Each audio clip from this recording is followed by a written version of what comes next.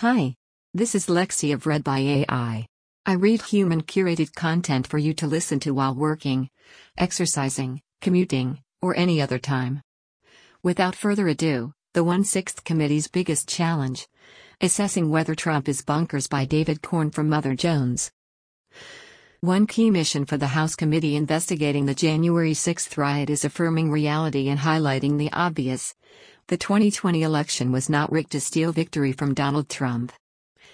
The committee's hearings that began last week and continue until next week are unlikely to persuade Trump cultists that Trump's big lie is a big lie. But there is great value in showing reality-based Americans a full and coherent picture of Trump's efforts to overturn the election, which led to the insurrectionist riot at the Capitol. Even though Trump's sham crusade, which has been embraced by the Republican Party, the conservative movement, and right-wing media, is predicated on bogus and disproven claims, it deserves an official pushback, and the January 6 committee focused on that task during its hearing on Monday. In doing so, the committee raised a significant question: is Trump bonkers? The opening night of the hearings and Monday's session presented clear and compelling evidence that Trump's inner circle knew there was nothing fraudulent or fishy about the election and that this was repeatedly conveyed to Trump. Before Election Day, Trump had been told by his advisors that mail-in ballots, which likely favored Democrat Joe Biden, would be counted later in the day and could shift the results in swing states. That is, this would not be fraud. On election night, Bill Stepien, the longtime GOP operative who managed Trump's campaign, and other campaign aides concluded that the final count would likely require several days of tabulation. They urged Trump to not declare victory or allege the election was being stolen from him. But an allegedly inebriated Rudy Giuliani, who was at the White House that evening, counseled Trump to do both. Whether or not Trump needed to be egged on by Giuliani, he had for months been claiming that he could only lose through fraud. He followed his lubricated lawyer's advice. He asserted massive fraud had robbed him of victory, and millions of his cultists believed him. A dangerous disinformation campaign was launched. In subsequent weeks, Trump aides and advisors repeatedly concluded that there was no evidence of electoral theft. The committee played several clips of one-time Attorney General Bill Barr calling Trump's allegations bullshit and nonsense. Yet in this time period, the Trump camp divided into what Stepien called Team Normal: the Trumpers who adhere to reality, and the squad led by Giuliani and attorney Sidney Powell that spread convoluted conspiracy theories involving Venezuela, supposed German vote harvesting farms, rigged voting machines, and other craziness. The normies included Matt Morgan, the campaign's top lawyer, whose team of attorneys searched and found no significant fraud. Referring to the Giuliani and Powell, Eric Hirschman, a Trump White House lawyer, told the committee what they were proposing was nuts. The committee outlined numerous instances in which Trump was informed a specific allegation of fraud was bunk. Barr noted his own frustration with Trump repeatedly citing one spurious charge after another. He described to the committee a meeting he had at the White House on November 23, 2020.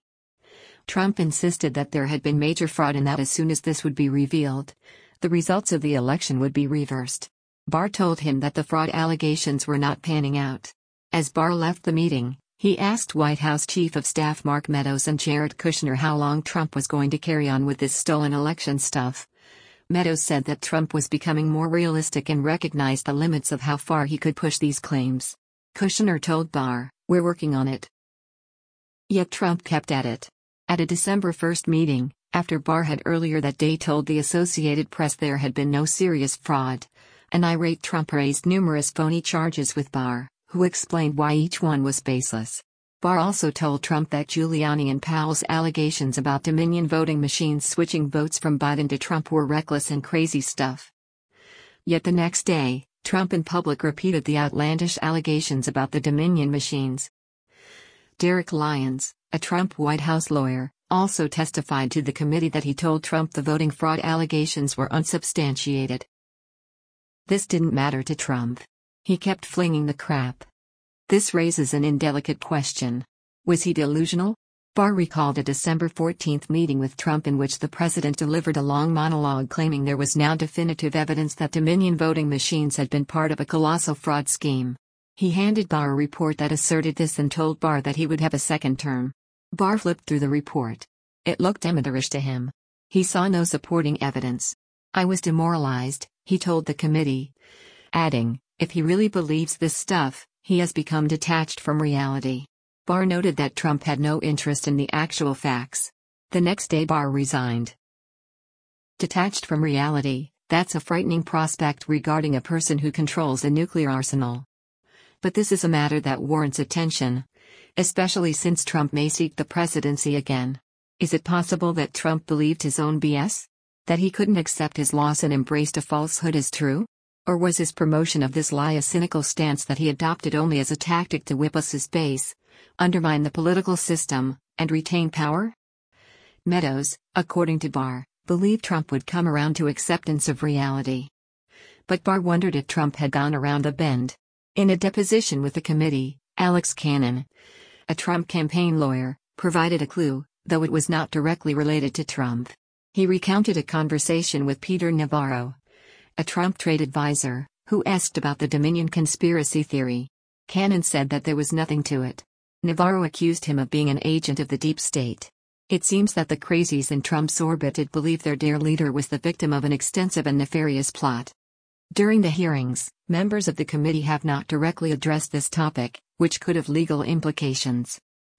Trump's state of mind might bear on the issue of whether he acted with corrupt intent when he conspired, in at least 7 different ways, as Representative Liz Cheney, Republican Wyoming, has repeatedly pointed out, to overturn the election.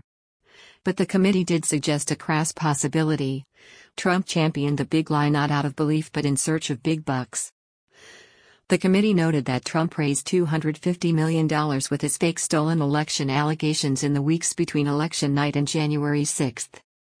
Trump donors were told this money was going to an official election defense fund, but no such fund existed. This was merely a marketing tactic, a Trump campaign aide told the committee. Instead, the money was spent on other things, such as Meadows Conservative Partnership Institute, $1 million, and the Trump Hotel Collection, $204,857, one of Trump's hospitality businesses. The committee appeared to be suggesting the big lie was good for a big grift. All this money, by the way, was raked in not by the Giuliani-Powell nutters, but by the so-called Team Normal, the Trump regulars running his campaign and other Republican entities. Trump produced an unprecedented flood of lies and false statements during his presidency. Over 30,000, according to the Washington Post.